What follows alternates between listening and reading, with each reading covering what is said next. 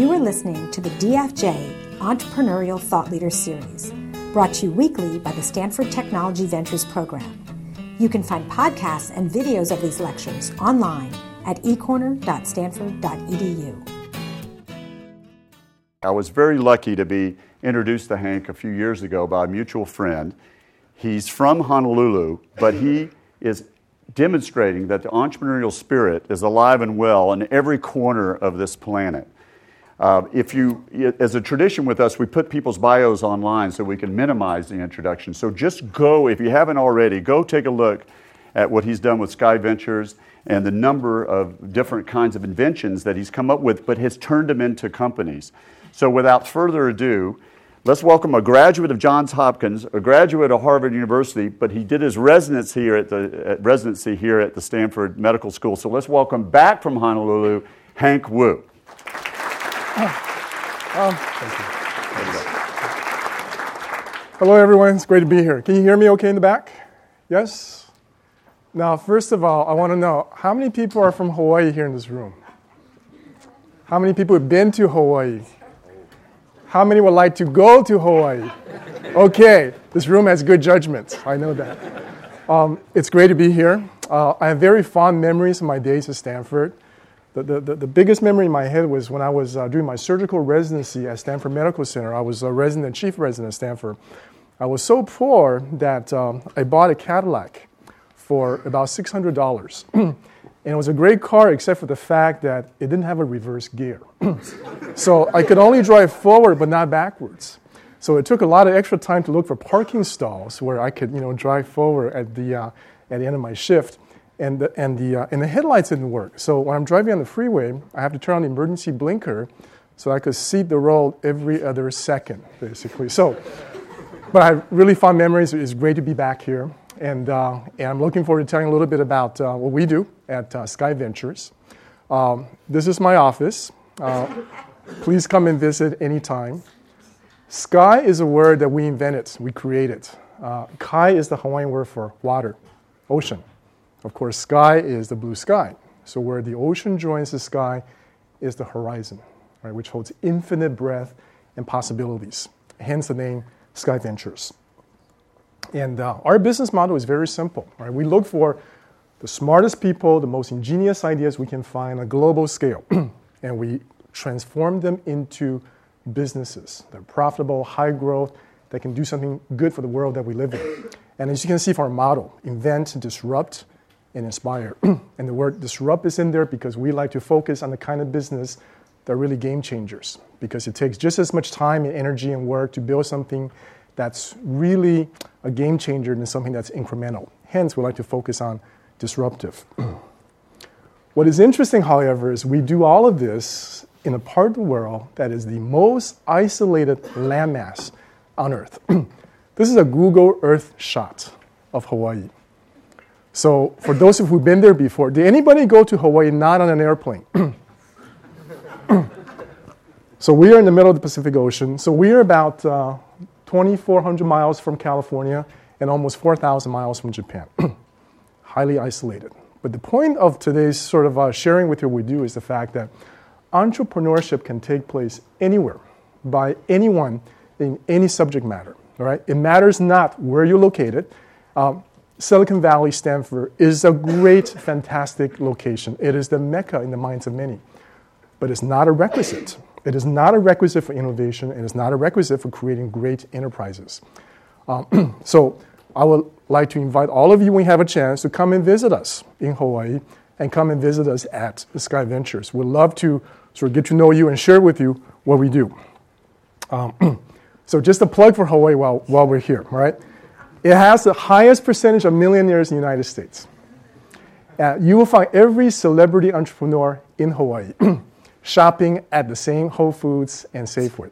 All right, Oprah lives there, Dow lives there, Schwab lives there, Pierre Midier is there, Steve Case is there.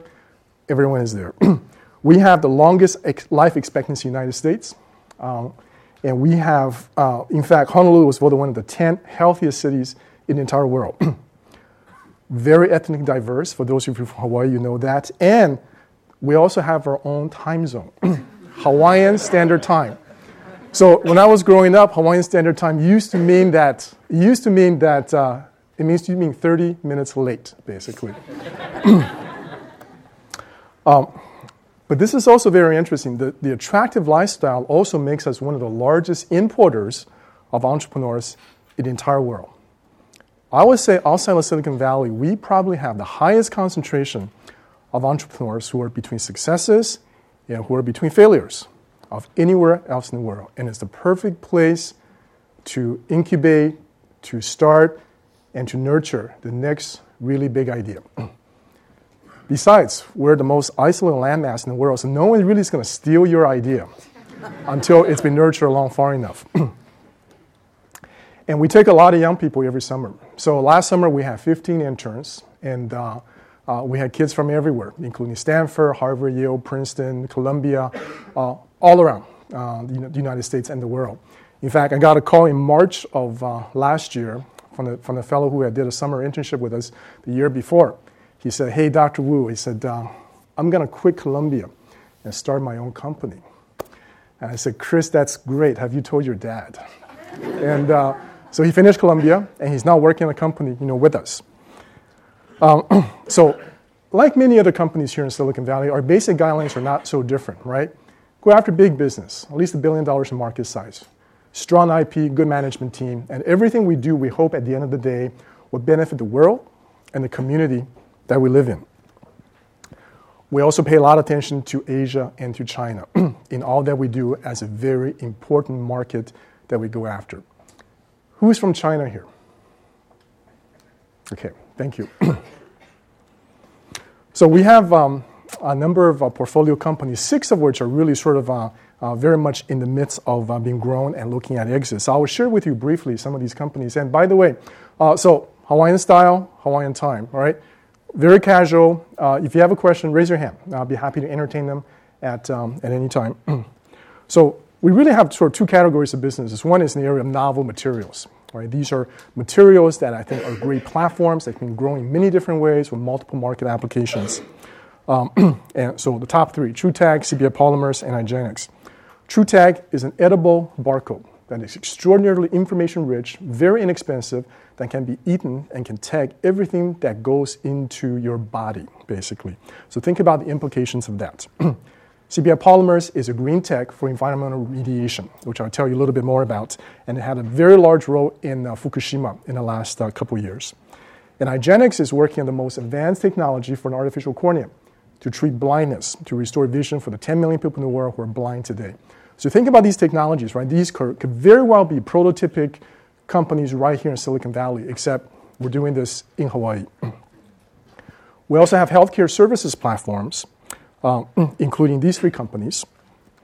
Our Skai Vision Institute is focused on vision surgery, everything you can imagine, refractive, cataract, oculoplastic, glaucoma, retina surgery, as well as cornea transplantation. We have an Endoscopy Institute that has the capacity to do about 15,000 surgeries a year for the early detection of cancer. And we're also looking to build the largest cornea transplantation center in China today. And finally, we're putting the next vision of Skai together, which will be a fund that's going to be dedicated to software and healthcare IT, which I'll tell you a little bit about. So TrueTags. TrueTags is an edible barcode. And as you find, the common denominator for all these companies are threefold. 1, a really big problem that needs to be solved. 2, a very unique solution. And 3, a great team. So why are we in this business? Well, counterfeit is a big business. In fact, it is conceivably the largest business in the world, right? The margins are huge. Everybody's in it. It touches every product, every region, everywhere. And so in essence, what we have created is another form of identification, like a fingerprint, like a retina scan, except in this case, we can do it in very large volume and create massive amount of information on a customized basis. I think that gives you a sort of an idea. We started with a silicon wafer, much like what we do here in Silicon Valley for semiconductor manufacturing, and we can convert them into basically silica. In the process, we can embed billions of combinations of spectral code into the material. But the beauty is this, right? Silica is already approved as an excipient in drugs. It's been used in many, many types of pharmaceuticals. Hence, there is no regulatory risk associated with the development of this particular product. And so again, as you saw earlier, give you a sense of scale, right? Grain of salt, grain of sugar, and a grain of true tags. So in this particular case, we can insert over 1 billion combinations of spectral code, and we can read it. The simple reflection from a light source can be picked up and deciphered as the basis for tracking, tagging, anti-counterfeiting, and identification. So a light shine on a tablet can be read by an iPad-enabled reader. In this case, we can tell you this is Lipitor, 20 milligrams, LACO expiration date, manufacturer site, and so on and so forth. And this is a very powerful technology. Size of the market is quite large. There's 1.5 trillion tablets made every year in the world today, of which 1/3 are branded or high-value products. So that's the target for the counterfeiters. And so that basically makes up the $80 billion counterfeit drug market. But unlike a Prada shoes or a Gucci bag, right, when you take a counterfeit medicine, it could have catastrophic consequences to the end user. So this is not just about economics, but it's also about something that's extremely important, right, for society at large. We can do these things for roughly 1 cent a pill or less. So that's roughly a $5 billion sort of opportunity for us just in the pharmaceutical side of the equation. So for every 2% of the market that we're able to penetrate is worth about $100 million in revenue, basically. So it's a powerful technology. It's an interesting sector, but we're not limited, of course, to pharmaceuticals. You think about all the different things that we ingest or things that we don't ingest, whether it's Chinese milk powder, whether it is computer chips, wine. The folks from Chateau Lafite had come and talked to us and say, "Hey, this is really interesting. Would it be possible to put this in very high-end, branded wine and spirits?" We said, "Sure, of course it's possible. However, could you send us 6 cases of Chateau Lafite so we can do proper R&D on the equation?" So every one of our portfolio companies has an executive team that's seasoned and understands the domain extremely well. So Ken Mansfield is the president. He was the COO of a company that he helped started called Authentics. Started with 5 employees, just a startup company, grew to a point where it eventually was sold to the Carlyle Group. Peter Wang is our chief operating officer, spent many years in Silicon Valley, very transaction-oriented attorney, was involved in the IPO of Leapfrog and Quaker Sports. And so great management team that understands the security business, that understands transactions. So that's TrueText. Any quick questions before I move on? IGENIX. IGENIX is another one of our material science companies. In this particular case, we're focusing on developing a solution to solve the problem of corneal blindness. This company came to be when I was on an airplane flying back to Hawaii from California, and I sat next to an ophthalmologist who kind of shared with me sort of the problem of the world not having enough donors for cornea or organs at large. And so it turns out it's a huge problem, particularly in Asia, because of a number of cultural and religious reasons. Asians, by and large, are very reluctant to donate organs. So on the left, what you see is a picture of a blind cornea. On the right, it's the same cornea after transplant. So it turns out that more corneas are transplanted in the world today than heart, lung, liver, kidney, pancreas combined. It is the #1 human transplant procedure in the world. 10 million people in the world today could benefit from a corneal transplantation. But the entire world's donor base is only about 100,000, which means 99% of the people who are blind in the world today will basically never have a chance to see for as long as they live. And that's the reason we embarked upon this project. So there, even with the 1% of the population that could conceivably access a human donor cornea, there are many drawbacks. The rejection rate is roughly 20%. So 1 of every 5 corneal transplant rejects because there's no matching that takes place. There's no ABO blood typing or matching. There's, of course, the risk of disease transmission with a human donated organ, and they have to be on lifelong topical immunosuppressive medication. So there clearly are limitations. So we have developed material from recombinant human collagen that has this very unique property to allow epithelialization and nerve growth to take place within the organ. We have now seen a very long-term follow-up in a group of patients that have been transplanted. And we have just finished the completion of a manufacturing facility that can supply basically the entire North American market right in Honolulu. And this material, interestingly enough, can be laser sculpted to give it the right refractive power, which makes it extraordinarily interesting and powerful, because conceivably this technology could be used not only to treat the 10 million people with corneal blindness, but to be used for refractive correction, things such as presbyopia as well, which impacts basically everyone over the age of 55. So our advantages are multifold, unlimited supply. We'll no longer be restricted by the 1% sort of lottery for someone who wants to regain their vision. Off-the-shelf convenience. If you're a surgeon, you want to schedule a case for 3 o'clock Tuesday next week, you can go ahead and schedule that surgery. You don't have to wait for someone to pass away, will and donate their cornea, for someone to be able to pick that up, process it, harvest it, and transport it to a recipient. And the fact that it allows nerve and epithelial growth is extremely important from a clinical standpoint, and no lifelong need for immunosuppressives. We have an opportunity to capture really a $2 billion market opportunity, but equally important, we have a chance to do something that fundamentally is extremely important from a humanitarian standpoint for the 10 million people around the world who are blind and who basically would never really have a chance without the technology such as this.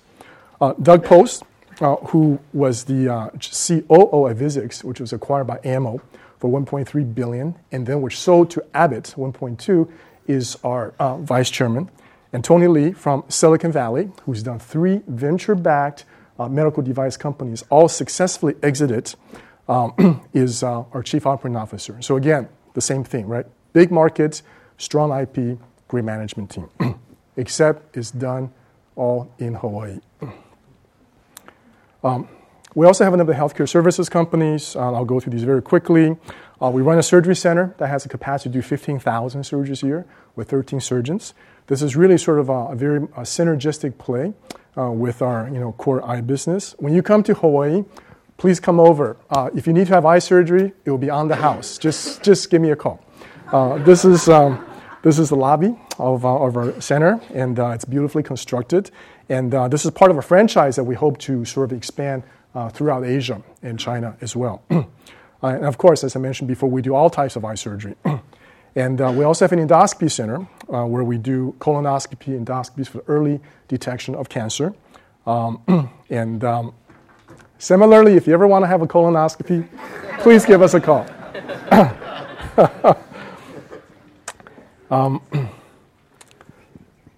CBI Polymers, this is the last company I'll share with you before we go to a Q&A.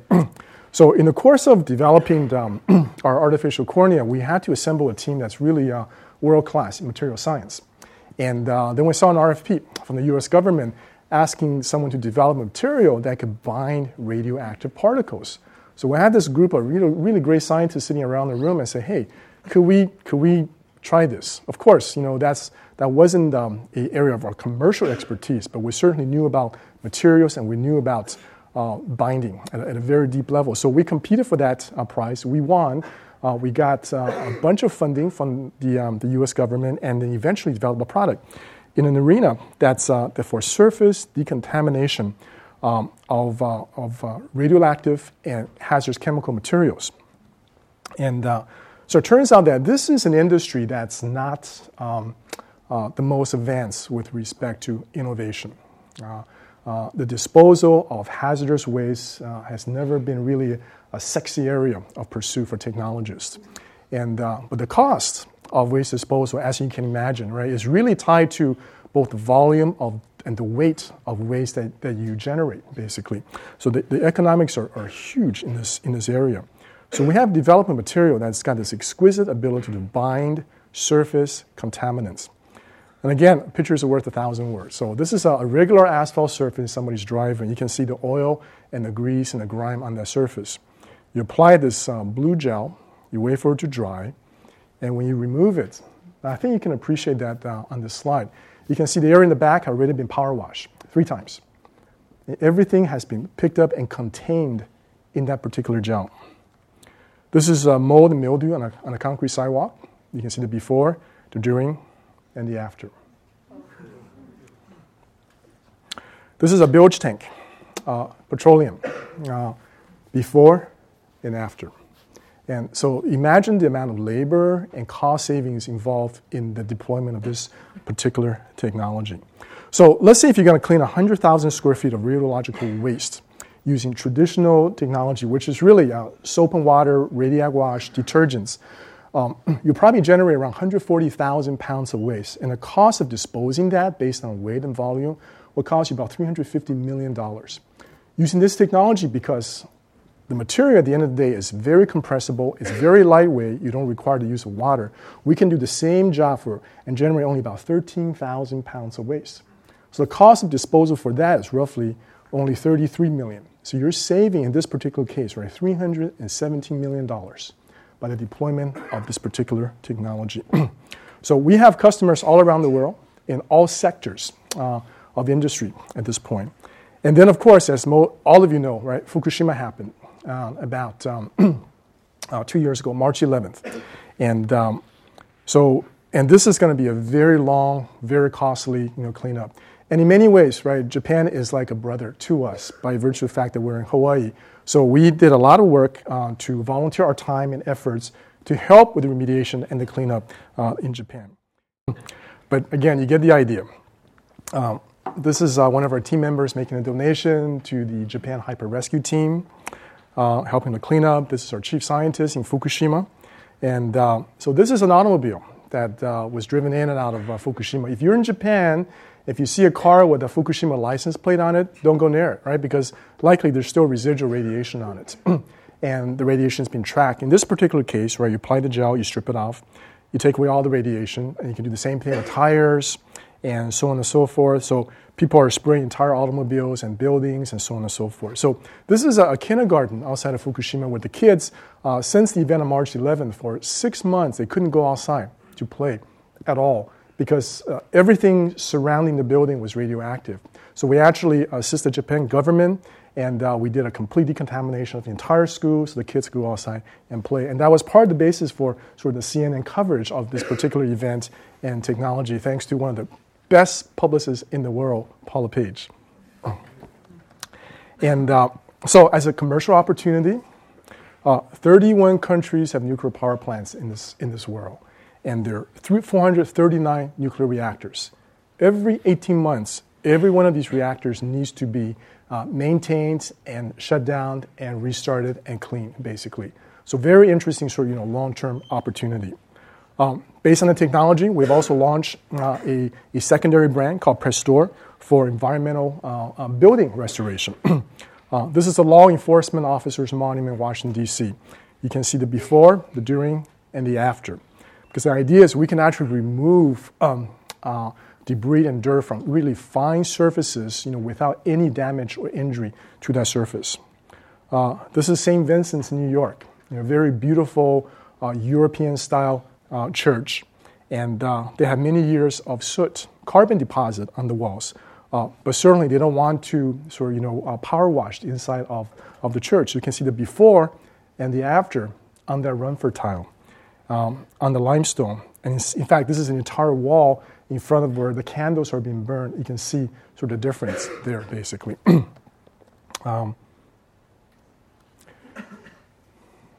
CBI polymers. So our next thing is we're going to actually put another fund together that's going to focus more on the software and the healthcare IT side of the equation as well. We realize there are lots of these accelerators that are springing up everywhere in the country. There are many of them in many parts of the world, and there are several that are very well known here: Techstars, Y Combinator, and so on and so forth. So, how many of you have entered in one of those competitions? How many of you plan to? If you enter one of these competitions, if you win, come and see us in Hawaii. We would love to work with you, back you, support you, and help you. Because that's the business that we're in, is working with really smart people with great ideas, developing technologies that can have a really fundamental impact in the world. And guess what? You can do it in a part of the world, right? There's very little traffic. It's got great weather. You can body surf, boogie board, right? You can go on Hawaiian time, and you can live longer than anybody else. To help me with this venture involves a couple of guys. Dennis Coleman, who was introduced to me by Tom. Dennis was the founder of Symantec, fourth largest software company in the world, inventor spell check. And Bill Malone, who just retired from Cisco as their CTO. He's from Hawaii. He grew up there. He just moved back there. So we're going to, forge a fund to really look at, young entrepreneurs in this area. So that's it. That's the lineup at Skai Ventures.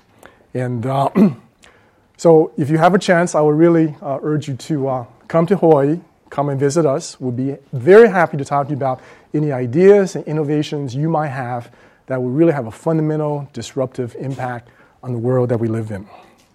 And so I hope to see one or several of you in our photo lineup for next year. Thank you very much. And I'm open for questions now, please. Just raise your hand if you have a question. And Dr. Wu, okay, I have two questions. One on the cornea transplant. Does insurance, on the numbers of the potential market, does insurance play a role on that, in that at all, in those numbers? Like, for example, let's say there's 10 million people that need the cornea transplant, and do you say X amount of those people would need insurance to cover the procedure, and I understand your question. Will insurance cover that procedure? Yeah. No, very good question. So our market numbers, the 2 billion is only the addressable market in the parts of the world where people have the ability to afford to pay for cornea, whether through self-pay or through insurance. But as a corporate policy, we have also established a non-profit charity for the specific purpose of donating cornea in those regions of the world where people would not have the ability to pay either through themselves or through insurance. How do you make sure your entrepreneurs don't just go surfing all the time? We can't, but they're self-driven, right? It's if they go surfing all the time and that's all they did, ultimately they're not going to be successful, right? So if they're not going to be successful, they're not going to last very long. So there's a process of self-elimination, and it's interesting. So I'm a swimmer, so I swim almost daily in the ocean before the sharks come, and it's great. It's sort of like my problem-solving time, in that water for 40 minutes. So Hawaii offers a really interesting environment, but I think people there work just as hard, they're just as driven, just as committed, except you have a lifestyle that's sort of really, unmatched, basically. Because someone was going to slack off, they can do it in Palo Alto as well as Hawaii, basically. So. What key personal characteristics do you find make the best leaders or the best successful kind of entrepreneurs? That's a very good question. One is an enormous amount of optimism in general, and the second is a very high level of tolerance for pain. Because, right, startups are difficult, right? You're met with challenges. Unlike walking into an established company where things are kind of laid out, here you have to sort of figure out the map and find the car and find the gas and drive the car yourself. I mean, it's all about creating something from nothing. So you have to really love it, to thrive at it.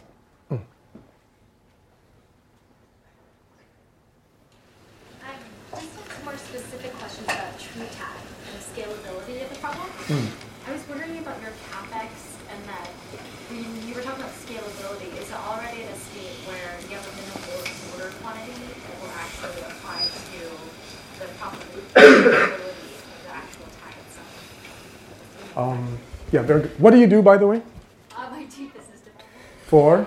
I'm in a consulting firm. Okay, all right. I'm just curious. Yeah, no, it's a very good question, and so we have the capacity. So you're right. It's a catch-22 basically. So we have a large portfolio of prospective clients, globally basically. But we've also sort of figured out enough of the nitty-gritties of this technology. We understand efficiency and scale. So when it comes to pharmaceuticals, yeah, no question, we can do massive volumes at 1 cent a pill, and make it a very predictable business from a CapEx and a profit standpoint. Sure, it depends. No problem. As far as your failure rate in the supply chain for the silica, do you know, is there a percentage failure rate when you're manufacturing? I don't know the answer to that. Yeah. Doctor, do you mind describing the moment where you kind of walked out of med school and made the decision to go more the innovation path as opposed to the standard medical practice? What was it that caused one direction versus the other? It's when my Cadillac caught on fire. And so I actually didn't walk from medical school into business. I came to Stanford to do my training as a surgeon. And so I got into Stanford. I was resident. I was chief resident. But being a surgeon and being at Stanford, it was just a great place because everyone was entrepreneurial and sort of the concept of being creative and problem solving was all around you. So I was very much bitten by the bug. So the idea was really to look for problems to solve in the operating room because there were many. And eventually we got into the business of creating, inventing devices and solutions that could solve these problems. And we discovered, sure enough, there are people who would invest and pay large sums of reward for coming up with a great solution. And that's how that transformation eventually took place. And when the Cadillac caught on fire, it really crystallized everything else. So. Oh yeah, I just want to follow up on the question he asked. When you say high tolerance of pain, could you give an example or even more specific of what you mean by that? In that context. Do you play sports? I used to play sports. Yeah, what did you play? Soccer. And what was training like when you were playing soccer? Were there days when you're pushed so hard that you just think, oh my gosh, I cannot go another 5 minutes? Would you say it's more of a mental game then? More of what? A mental game? A mental game? Oh, absolutely. It's very much a mental game, sure. All right? It requires a certain amount of mental toughness, I think. All right? I mean, it's not for everyone. Not everyone's different, right? It's about casting life, right? If you're really tall and thin, you shouldn't be a wrestler. You should be a volleyball or basketball player. Entrepreneurship is the same thing. Some people thrive in conditions where there's uncertainty and there's challenges and imperfection. Other people really hate that. So it really selects for different sort of people. No right or wrong, no good or bad. Just everybody's different, basically. And so. So I'm just thinking about the application of the products that you want to get into as many fields as possible, and it's just kind of spread out the word of the product. But at the same time, you're definitely going to run into a lot of problems with safety issues and some other issues. Only by actually trying things out will you actually know if something can be worked somewhere. And yet, as an entrepreneur, when things are all going well, it's perfect. But even as when you have a great product, when it's actually maybe having one or two very serious safety issues in some other areas, especially a lot of them are kind of in a medical field, and how do you balance that? And how do you know that a risk is something that you want to actually take? It's a rare moment when things all go well as an entrepreneur. But it's no more dangerous than walking across the street on a Friday night in Palo Alto, either, basically. So, it's just a constant sort of assessment of your risk and your return. And of course, you want to be thoughtful, you want to be strategic, you want to understand your risk so you can deal with it, proactively, basically. But entrepreneurship is a risky game, basically. And that's just the nature of the beast, I think.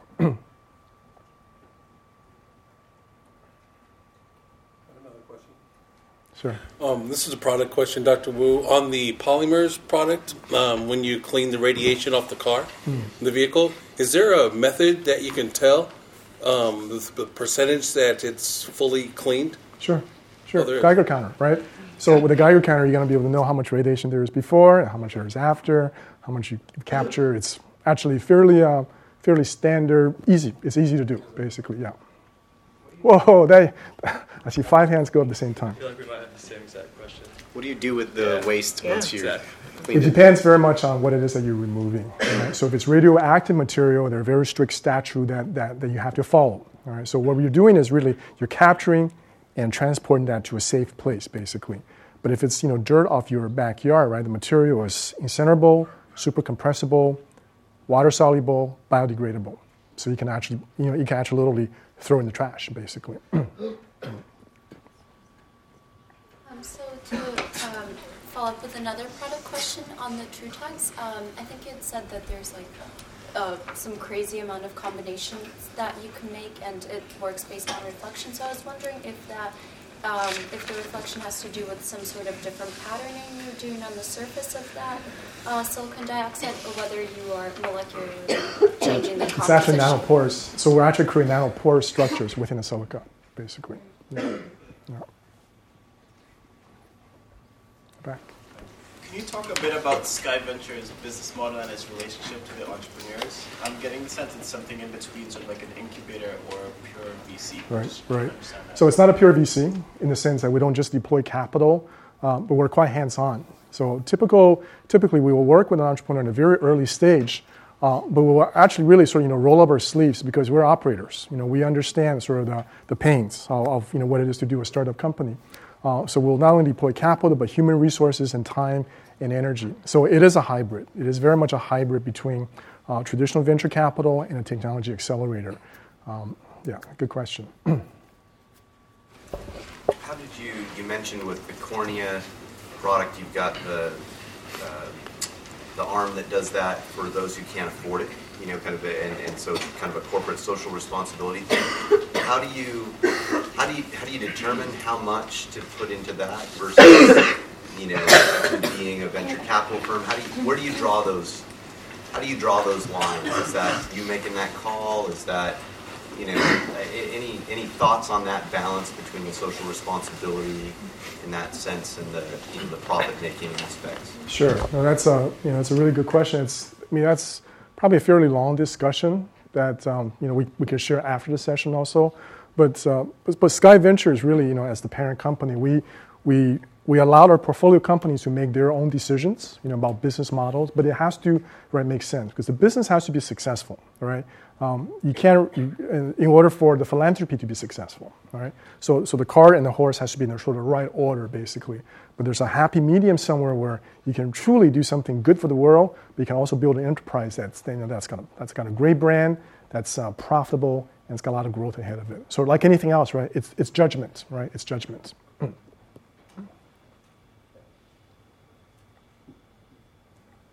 also about the cornea transplant, how did you expand the market in China and kind of adapt to the healthcare system? Wait, I'm sorry. Say again. How did I what? Expand the market in China, Asia. Are you from China? Yes. Yeah. Which part of China are you from? I'm from Shandong. Where? Shandong province. Okay, I was just there.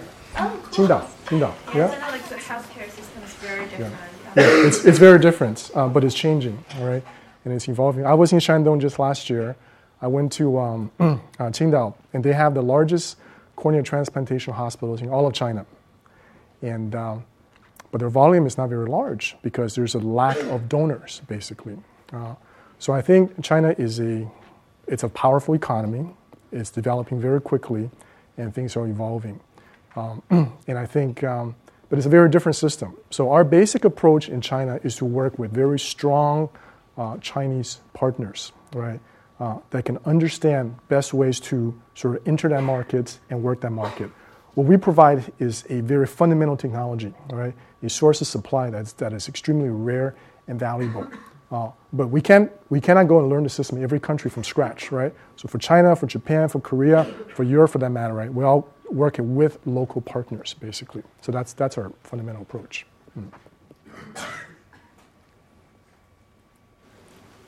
Okay, one more. I have a question about what kind of technology-based products that you're actually willing to try and see, how long do you, for example, if something that's going to really change the entire field, but it's going to take maybe 15 years to try it out, are you actually willing to get into the field, or are you more interested in getting involved with something that is going to have quick results, but not necessarily having as much? It depends if the surf is up or not, all right? Something that's going to take 15 years is best at a university. Well, that's the function of a university, of an academic research institution, right? Is basic fundamental knowledge, basically, right? We would love to be in a position where any of you have an idea, right, that we can prove if there's validity or concept in a commercial marketplace, because there are tests you can do, right? We're not in the business of creating fundamental technology from scratch, because that's unpredictable. It could take you a year, it could take you 100 years, and we don't have 100 years, right? So really it's about testing and validating commercially viable ideas, but not fundamental research, right? Fundamental research is for the university, basically.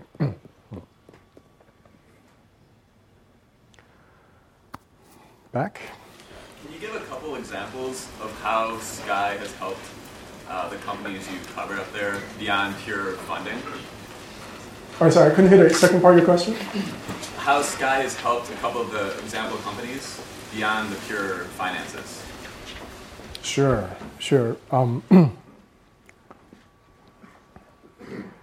In a number of these instances, we're sort of the founder, if you will, of the business, right? So in the case of TrueText, for example, right, it was a very smart scientist who had a great innovation, right? But there was no management team, there was no initial proof of concept, there was no development of the reader technology, there was no manufacturing, right? So we at Skai actually played a role as part of that founding team, if you will, right? We set up these different components so we can do proof of concept, demonstrate there's commercial value, and then ramp from there, right? So yeah, de facto, we are a founder in many of these businesses, if you will, much more than just a financial investor. How do you normally find the technology for these businesses? So you say that you're in the business of really accelerating commercially viable technology, but what kind of strategies do you use to find where this technology is being developed so that you can bring it to market? It's like anything else in life, right? It's serendipity plays a part in that. And it's also about sort of the network. So for me, we have a lot of network through my alma mater, right? Hopkins, Stanford, Harvard, and the likes. We do a lot of work with different universities. We fund different types of research. We have 15 interns that comes through our shop every year, and every one of them bring like really unique, interesting ideas. But we're in the business of people more than anything else, right? It's about connecting with really smart people with a dream and a vision to do something different. But no one person can do that alone, right? It takes a lot of efforts, and it takes a lot of sort of an appetite for risk to make that happen. So we're in the business of people, really. And so I'm really glad to be here today, because I suspect one of you, or many of you, have such an idea or have such a sort of a dream in your minds, basically. And you are exactly the folks we want to be talking to, basically. Very hands-on question. What do you interns do? On the first day of their internship, we require everybody to learn how to do CPR and use an automatic defibrillator so they can save somebody's lives during the course of their internship. We sign them to different tasks depending on their level of interest, right? So there's enough sort of technical projects that they're very sort of science and technology oriented, and they can actually go into a lab and work on something. Some other folks are more interested in business, right? We would put somebody on a supply chain analysis, figure out the CapEx, the risk factors, and all of that stuff, of course. But we require every intern to make a presentation at the end of the internship on an idea that they would like to pursue, right? Kind of a full-blown business plan, right? Think through this. What would it take? Why is this worthwhile? How do you make it a big business? How do you plan to do it? And because we want everyone to have sort of some presentation skills, so they can go out there and pitch an idea when they're done with this internship. So it's fairly fairly flexible, actually. So you seem to be a very busy man compared to all these different ventures you're involved in. How do you distribute your time? I always swim in the ocean daily. You saw my office earlier. And I try to distribute my time, again, around people, but not events or projects, right? So every one of our companies has a leader, has a chief operating officer or CEO whose job in life is to live and die by that company, right? So they are it, right? The buck stops with them, basically. And my job is to find those kind of people, right, who really have not only the expertise, but the passion to make that business successful. So again, I spend most of my time on people and ideas. What would you say are areas of healthcare where there are unsolved problems and where innovation will be I would say it will be virtually all aspects of healthcare that requires innovation. But I think the area of healthcare IT in particular is a very large area for a whole variety of reasons that you're aware of. And that's very much an area that we are particularly interested in diving in much deeper. In fact, there's an entrepreneur here I met earlier who's got a great idea. I won't say the name, but we met just about an hour ago. Through all of this, what would you say has been your biggest failure, and how did you move forward from that? There's so many.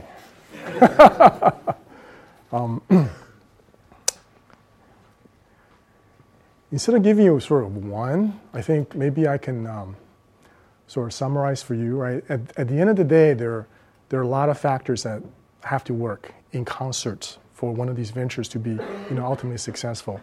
And timing is one of them. Because you operate in an environment where there are lots of other smart people in the world with equally great ideas. You operate in an environment where there's lots of funding and resources in this world chasing after, great ideas, right?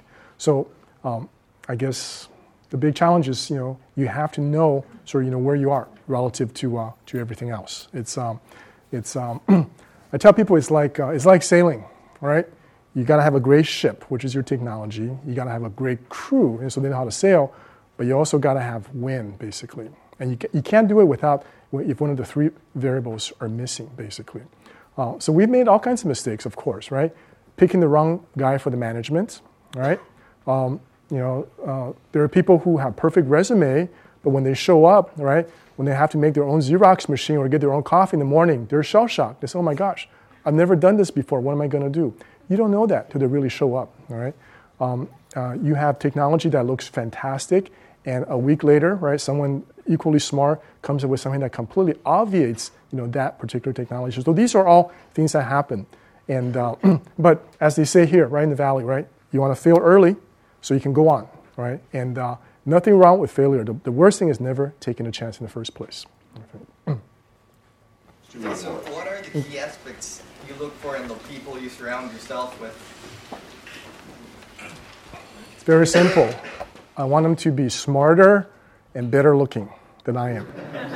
Because then I don't have anything to worry about, right? Then they can take care of as many tasks, as many difficulties as possible, all right? Always, hire up, recruit up, basically. One more. So the cloud and service providers like Amazon Web Services and Rackspace have made the fixed cost of starting an IT company essentially zero at the beginning. What's going to be the next big thing in the medical space that similarly lowers the barrier to entry? There are many. I can talk to you afterwards, actually. But that's extremely valuable, right? So now it's an even playing ground, right? So what you need now is people with really smart ideas, right? That means someone who's a great inventor with a great concept and a critical insight can be as competitive as the next guy who's got a big infrastructure behind them, because you don't have to build that stuff from scratch, basically. So the playing field is really even. That's why being creative and smart, having great insight is going to make a huge difference. And that's why healthcare IT is going to be a hot area, I think. Thank you. Yeah. How did you start Skai? So it was actually that airplane ride. I was flying back and... Like the initial capital had to come from somewhere. How did you, this is our first project, our first company that we're going to start with. How did that all sort of start? Like the old-fashioned way. I went home, sat down, took out my checkbook, and started the company, basically. Yeah. Yeah. All right. Thank you. Thank you. You have been listening to the Draper Fisher Jurvetson Entrepreneurial Thought Leader Series, brought to you weekly by the Stanford Technology Ventures Program. You can find additional podcasts and videos of these lectures online at ecorner.stanford.edu.